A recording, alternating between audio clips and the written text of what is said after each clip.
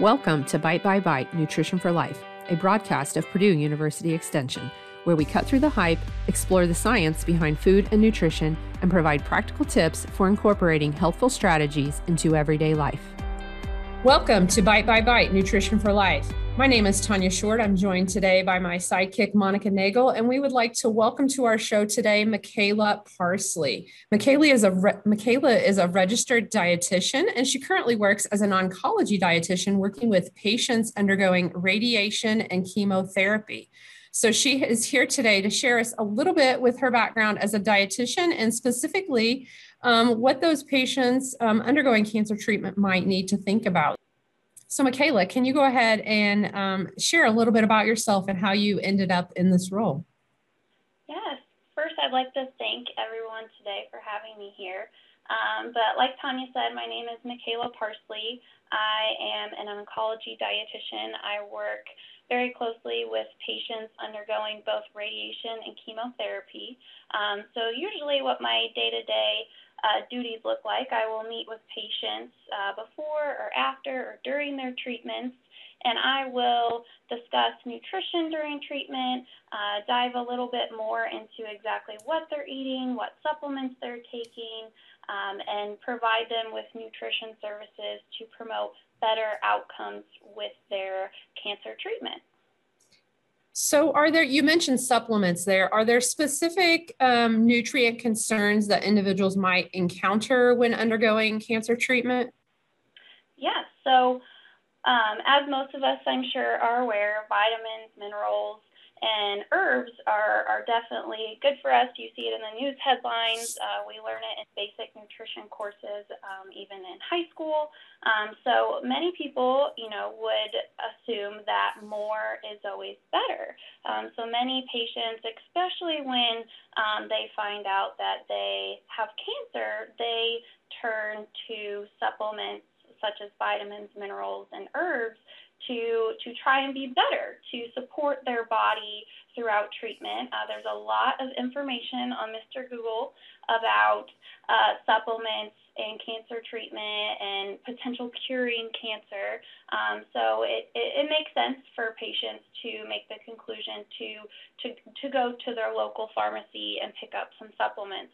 But what a lot of patients don't know or don't read on Google are a lot of the negative consequences associated with taking supplements. And this is not only with cancer and cancer treatment, but really the whole population in general. All healthy individuals at any lifespan should be careful with supplements. And I think that it's not public enough, the dangers associated with some supplements. Right. So let's talk about that a little bit. So you alluded a little bit to persons may actually be overdosing themselves, creating a level of a toxicity by taking them when they don't need them or taking too much. So can you talk a little bit more about that or talk about what those dangers are? Yeah, so there's actually two big studies that have been conducted looking at supplementation and health outcomes. So there was one big study called the SELECT study. This actually was started in about 2001. And this group, they looked at 35,000 healthy men. So these were healthy men, not necessarily cancer patients, but these men were randomly placed into groups, and they were either given selenium supplement and or a vitamin E supplement. And then there was also a group of men that received no supplement. And the study, interestingly enough, actually had to be stopped 7 years later because they saw such a increased risk of prostate cancer within these groups. So the men who took selenium, they were actually at about 91% at an increased risk for prostate cancer. The men who were taking vitamin E, they were actually at an increased risk of 111% of developing high-grade cancer, prostate cancer specifically. And then the group who weren't taking any supplementation, they did not see any increased risk of prostate cancer. So that study was halted, and they no longer provided supplementation. And that is one of the very well-known studies looking at supplements, and maybe, more is not always better. It's funny you say that, Mickala, that more is not always better, because that was what I was just about to ask you, is that the supplement industry is estimated to be a $46 billion industry. And so obviously there's a lot of good advertisement out there that we should take more supplements and take some. So I was actually going to ask you what the biggest misconception is about supplements. So is that what you would say it is more is not always better? Yes, definitely. Even when you guys just walk into a Walgreens or CVS, the supplement aisle is basically half the store. There's so many options, and even on the bottles, there's so many health claims on the bottles. So looking at all of them, many people can find something, reduces blood pressure. Many Americans have high blood pressure. So many people who are in the store looking at the supplements will find something that they believe that they should be using. But in reality, there are a lot of negative consequences associated with some of those high dose. And I keep saying high dose because really there is a quote out there that the dose is what makes the poison. Multivitamins, most doctors will encourage a multivitamin. And multivitamins are generally safe because it's so many nutrients, vitamins, and minerals packed into one supplement. So those vitamins, those minerals, they cannot be at very high levels, or it wouldn't work with all the other ingredients per se within that supplement. So when you're in the aisle and you see like a bottle of just vitamin C or a bottle of just vitamin E, those are, they are on their own within that supplement, and those are going to be at much higher levels, whether that's IUs or milligrams, micrograms, however the dose is for that particular vitamin or mineral, but they're at high levels when they are singled out in a supplement.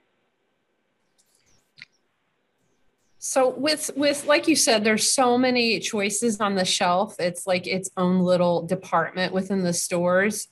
But what I hear you saying is there's not really a lot of cases when we truly need those. So when would someone be able to identify, or how would they identify if they actually had a need for a supplement? Yeah, so the first thing that I definitely always recommend, and this is for just a healthy individual, not necessarily one of my cancer patients, but to discuss with your PCP about potentially getting some blood work drawn. That is a big one. A lot of tests can be run with blood work, looking at different lab values, and that will show where you may be falling deficient in. So many Americans are deficient in vitamin D. So your doctor could run a simple test on vitamin D, see if you're running a little bit low, and if you are, that is an appropriate time to supplement. And your doctor will recommend a particular dose. So it'll depend on how deficient you are in vitamin D. So it's important that if you feel that you are deficient, and if your doctor clarifies that you are deficient, that you're also paying attention to what dose you're using when you do supplement. So it's important to, again, the more is not always better. Like if your doctor prescribes you or recommends 10,000 IUs for vitamin D, not going home and taking 5 times that amount. So it is important that we're watching that dosage too, even when the doctor does encourage it. So Mickala, you've said more is not always better, and I get that. But is there anything else to consider with supplements to make sure we aren't wasting our money? So as a dietitian, I am a big fan of food first. So I always want people to eat food instead of take supplements. But I do understand that there's a need for them sometimes. And what I'm thinking here, though, too, is there any interaction with other medications or The food you eat. So one thing I can think of specifically, and you just mentioned it, was vitamin D, but vitamin D and calcium need each other to be absorbed in our body. And so, when we're taking these supplements, are they absorbed better from actually taking them as a supplement? Are they absorbed better from food? Do they need to be paired with something? Is there any recommendations there? Yeah, so the good thing about, trying to get all of our nutrition through food first. So when we're building our plate, trying to add in plenty of fruits, of vegetables, whole grains, beans. These are really the plant-based foods are what's going to provide us with, the large cohort of our vitamins and minerals. And what's great about when we consume it from food, not only, so say we eat an orange. I think most people associate an orange with vitamin C, but we're also going to be getting in so many other nutrients when we do eat that orange. Phytonutrients that help fight chronic disease, fiber, which helps lower cholesterol, keeps our bowels moving to make us feel comfortable all the time. So when you eat the food, you're going to be getting so many other nutrients and beneficial things that help our health out overall versus a supplement. It will just be the vitamin C. But like you did say, there are a lot of pairs, like if you were ever told that your iron is low and you need to take an iron supplement, pairing that with a vitamin C source can help increase the absorption, and vice versa. So if you are told that your iron is low, you're taking an iron supplement. Many people don't realize that calcium can actually block the absorption of iron. So it's not recommended to take your iron, with a glass of milk or something that's a good source of calcium. So let's say someone has been recommended to take a supplement, or maybe they read something on Dr. Google. Where can they go to really verify some information about any particular supplement? Yeah, so one of my all-time favorite resources that I use, especially here within the Cancer Center, to look up, interactions or the current research and studies that are showing, what the supplement is actually beneficial for, is called Memorial Sloan Kettering Cancer Center. So this cancer center actually has their own herbal database online, and it's an excellent evidence-based database that you can quickly search whatever herb or vitamin supplement, and you should be able to find some good information. And I really like that database because, again, they do take into consideration many different interactions, whether it's a drug interaction, a food interaction, and all that information is on there in one place, which is very nice. Can you say the name of that again? Yep. So it is Memorial Sloan Kettering Cancer Center. Thank you. And that cancer center has their own database. So another resource I've used to talk to people, and you're the expert on the subject, so tell me if this is not a great source to be using, is the National Institutes of Health Office of Dietary Supplements. That website has lots of good fact sheets on it that kind of do the research on the supplements and whether they're actually, there's any efficacy or anything behind them. Is that a resource you ever use? Yes, so that's another good one. I've used it a couple times in the past. Probably just from, my job position, I kind of lean more towards the Cancer Center database just because it will take into consideration more of the chemotherapy drug interactions, but that one is definitely an excellent source for lots of individuals as well. So one thing I'm wondering about, and since you work in a clinical setting, I'm sure you can answer this well. So as an RD, I do a lot of dietary recalls with people, and notoriously people underreport how much food they're eating. Does the same apply to supplements? And then is there any importance of when you're sitting with your doctor, sharing with them what kind of supplements you're taking? Yes, this is a great question.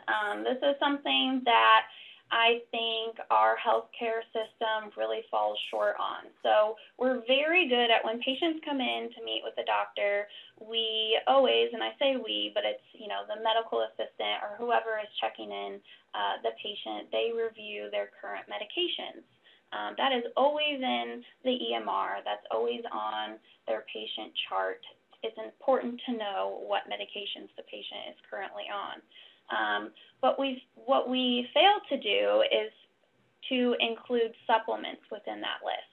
And that is something that I'm working on within our clinic to have more of the staff be trained to know to ask that question, because the average person doesn't think to include vitamins, minerals, herbal supplements within that list because it's not a medication. They went to the store, they purchased it, it's not a prescription. But it's important that the doctor knows what you're taking. They can help to better facilitate a discussion on, that's actually interacting with your blood thinner that we have you on, because a lot of herbs, such as milk thistle or curcumin. I know that's a big popular one that people are taking nowadays for anti-inflammatory purposes. But those herbs and supplements, they actually inhibit your blood thinner from working. So if you're taking that herbal supplement and taking your blood thinner, you may as well just not take the blood thinner because it's almost canceling it out. So it is something that definitely has to be improved within the healthcare setting. We need to try and facilitate a conversation with our patients about what they are taking too, because it needs to be looked at as more of a medication as well. Yeah, thanks for sharing that, Mickala. So would you say that, let's say someone is listening and they're like, oh no, I've just started taking X supplement and I didn't tell my doctor. Like, is the pharmacist a reasonable resource that they could go in and talk to, since that pharmacist would theoretically have a list of all their medications? Yes, pharmacists are also another great resource for that. I know a lot of times here in our clinic, the pharmacist does interact quite a bit with patients about, educating the patient on the chemotherapy drug that they are being sent home on, and reviewing other things and other questions, and they would be another great resource. I do find that a lot of times patients who bring up supplements to the doctor, and the doctor may not know off the top of their head, or they don't have the time to look it up, they will consult the dietitian. So a dietitian is also another great resource to turn to when considering supplements and whether or not you should be taking it as an individual. So I was going to say at the beginning, we really just jumped into talking about supplements, but I don't believe we ever defined dietary supplements, which that's okay, because we actually have done another episode with Lauren Link, the sports dietitian from Purdue University. And so we already discussed that, but just kind of as a review, we know so far that dietary supplements are not regulated by the FDA. So there may be things in these products that shouldn't be there. They may or may not be on the label, those types of things. And I've shared with everyone too that our very first episode, all of us on the team, we shared what our biggest pet peeves around food are. And this isn't what I shared in the episode because I have too many pet peeves. But one of them is, all those people sliding into your DMs with their MLMs, their multi-level marketings. You see Herbalife and Advocare. I know that all too well. And so based off of my definition that I've heard from others, I'm guessing those are considered dietary supplements. And so are there any dangers to us listening to the person who slid into our DM trying to sell us one of those lovely products? Yeah, so a lot of the companies that you actually just described, they'll have protein powders or greens powders or some kind of powder that also contains vitamins, minerals, and a lot of those also contain herbal supplements. like the curcumin, and I keep saying curcumin, it's the other name for turmeric. Or it may include garlic or ginger, and all of those also are going to be interacting with medications. And the issue is, one, is this person selling the product, are they educated on what is really in the product and maybe some of these interactions that could occur? And two, are they going to be able to answer those questions if the potential customer even thinks to ask those questions? So there are quite a bit of dangers associated with purchasing from someone who is just working for an MLM and doesn't have the proper nutrition background. Thanks. I always caution against those. And so it's good to, I guess, have some verification that they make me nervous. And I know for so many of them, you don't know what's in them. There's no list of what's in them, because people ask me all the time, like, should I take this? I don't know what's in it. Right.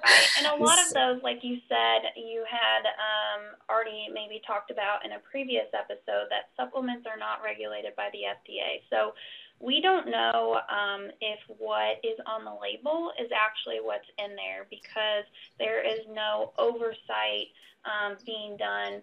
So for powders, it's important especially to look for the NSF certification. This means that the product was third-party tested. So the company actually spent money and time finding a third party to test their product, so that what they say is in there is exactly what's in there, that it is going to disintegrate properly in your body, and that it does not contain any contaminants. There have been a lot of products, and for vitamins and supplements and herbs as well, that have been found to contain heavy metals such as arsenic, lead, and mercury. And I think many Americans are aware of the dangers if we have a lot of lead in our body, or arsenic, that can definitely be deadly, or mercury. So it's important that we are picking products that do not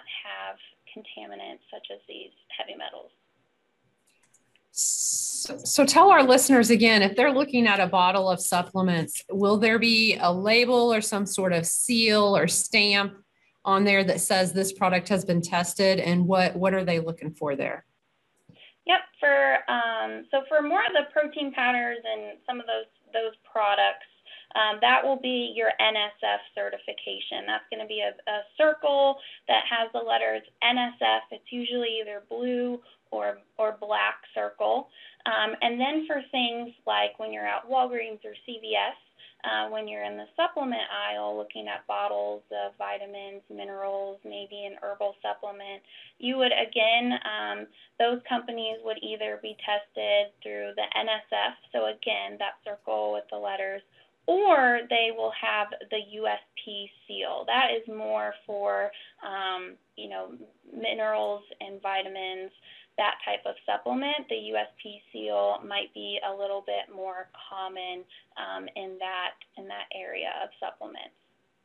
Okay, and that's so just a little seal that's gold and black, and you'll see the letters again, USP.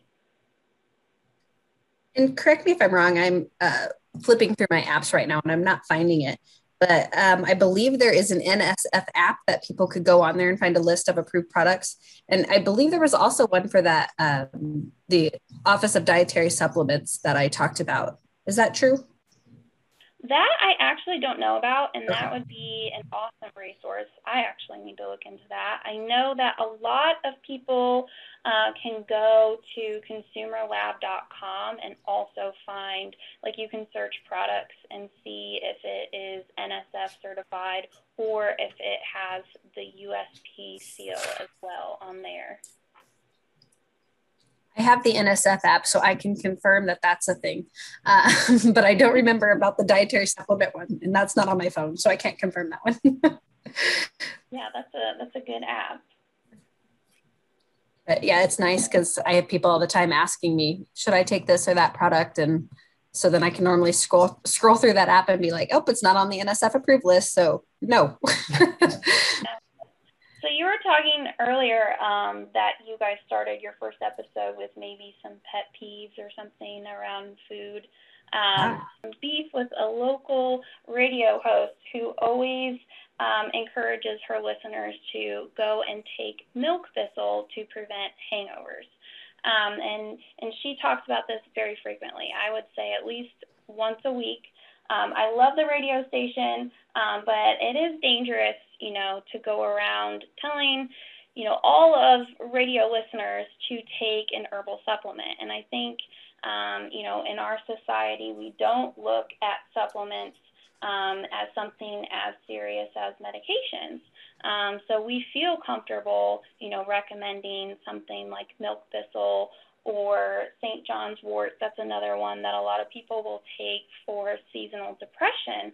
And we don't realize that, when we recommend these things, that we don't know what the person who we're telling is taking as far as prescriptions. So like with St. John's wort, that can actually interfere with birth control and make your birth control not effective.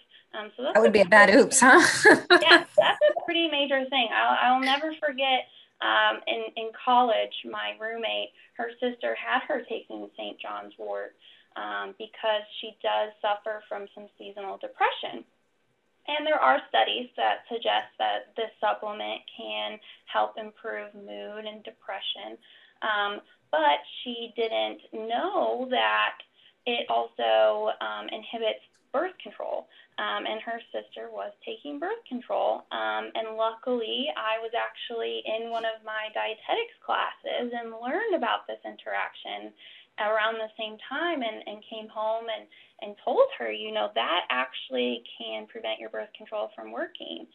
And of course, she freaked out and didn't take it again because she did not want that to happen.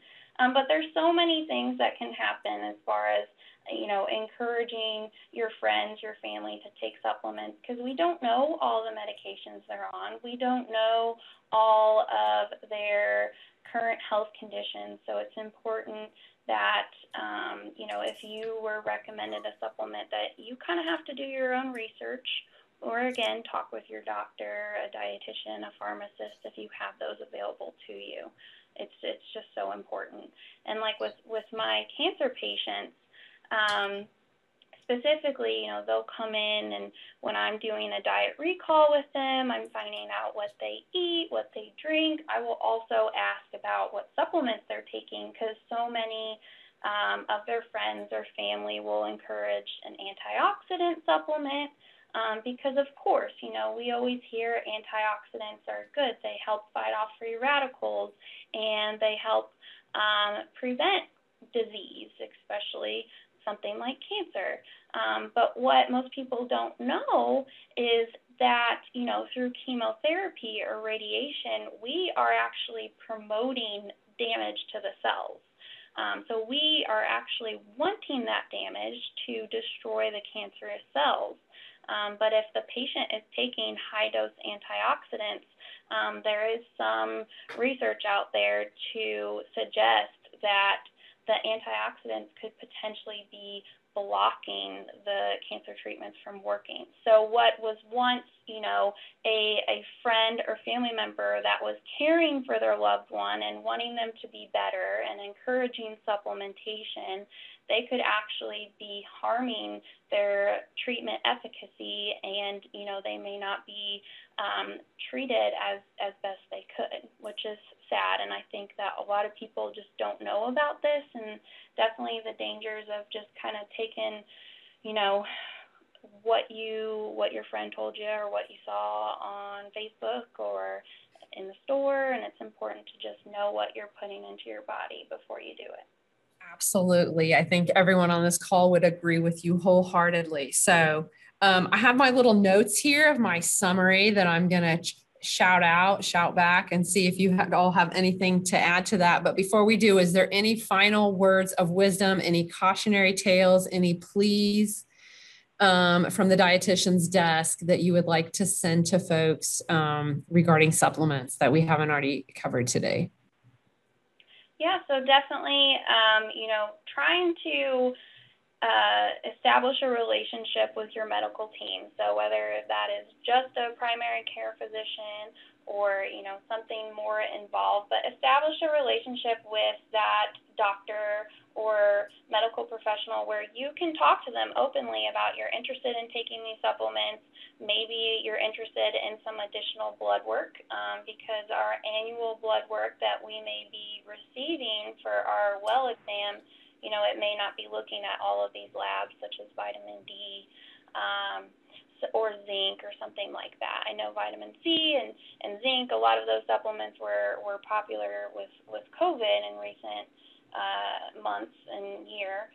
But it's important that we're establishing that relationship, we're discussing it, and everyone is on the same page. And again, trying to think of supplements as a medication because it is important and it can, do some pretty serious things just like medications.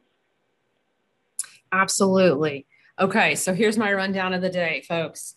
Number one, when we're thinking about supplements, more is not better. And I think Mickala has driven that home with multiple examples here of how more can actually be very, very detrimental. And we actually only often need a supplement when there's a true deficiency, right?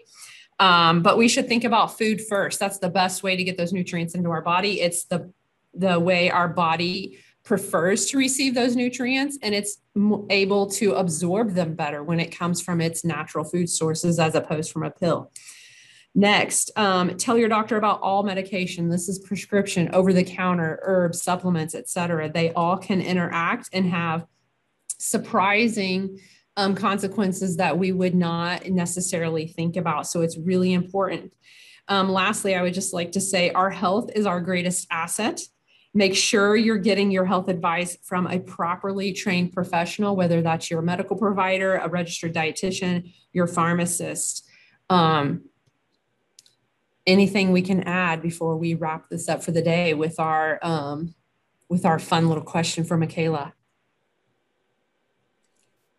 I don't know that I have much to add. I'm just thinking about how in our previous episodes, we've really talked about how Purdue Extension has some sort of resource to help with this. And I don't believe that we have a true resource here, but more that we could be a resource that you could call and ask us about something, and we could share maybe, some of the things we learned from Mickala today, but we could get you in contact with people like Mickala is probably our main resource here with supplements. Wouldn't you say, Tanya? Yeah, absolutely. So yeah, I think you've summed it up well. And Mickala, we've been trying to each of these with a fun question. I'm not sure if my fun question is landing because it's proven to be hard.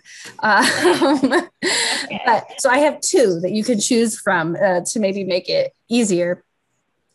So one is, what is your favorite food pun? If that one's too difficult, you could answer, if you could be any food, what food would you be? I knew you were going to ask that second question, which is so funny because I was on a job interview in college for like a summer camp. I was going to work in the kitchen, and they asked that question, if you could be any food, what would you be? But I actually thought of a food pun right away, which I'm pretty impressed by myself. I always like, and this is so cheesy, but I always like when they have like on shirts or something, when it says, let's avo cuddle. I just thought that was really cute. But I'll just go ahead and answer the second one too, because I already have answered this before. Yeah, you've prepared in your interview. Yeah. But I remember I answered zucchini. And I said zucchini because it's so versatile. You can be sweet, you can be savory, you can cook with it so many different ways. And I was, tying it into the fact that I work well in all situations, under pressure, good times, bad times. So that was how I answered that question in a job interview. You're available in plenty this time of year too. Yeah, right. Yeah, definitely. So, Mickala, if our listeners want to connect with you and learn more, what are some ways that they can reach out to you? Yeah, great question. So I work my day job here in the Cancer Center, but in my free time, I actually run some nutrition social media pages and a blog. So my Instagram handle is at Sea Salt and Kale. On Facebook, you can find me just by searching Sea Salt and Kale. And then my blog is just seasaltandkale.com. I feel like there's a story behind that name. No, it's really nothing that cool. Honestly, I knew of a couple other dietitian pages on Instagram, and one included kale, and I always thought hers was really cute, so I wanted kale in mine. And then I was trying to think of something that would go with kale, and just somehow came up with sea salt and kale. All right, everyone. Well, there you have it, Mickala Parsley. You can find her on social media at Sea Salt and Kale or online at seasaltandkale.com. You can find us on Facebook and Instagram at Bite by Bite Nutrition for Life. Until next time, remember to ask questions, challenge the myths, and stay true to you.